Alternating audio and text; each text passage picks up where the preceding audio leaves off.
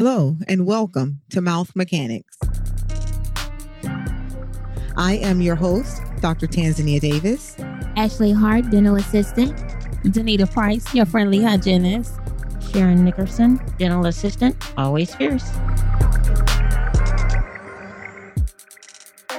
And some patients actually will come in, be fully honest, and they'll sit in the chair and they'll be like, yeah. The habits that we have and what we're doing wreaks havoc on our mouths. Mm-hmm. So some things that we can do to prevent grinding or clenching cracked tooth syndrome is to invest in a night guard. Night guard. Have those shiny buff areas. Mm-hmm. That means you're recently or currently grinding. I don't think a lot of people have tongue scrapers.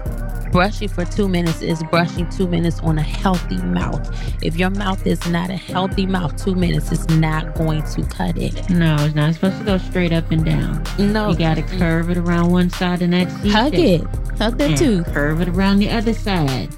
And each and every time you're going up and down and then out. So we have given a lot of tips. I know they're very helpful. Again, thank you for joining us. You do not have to suffer. We're here to help.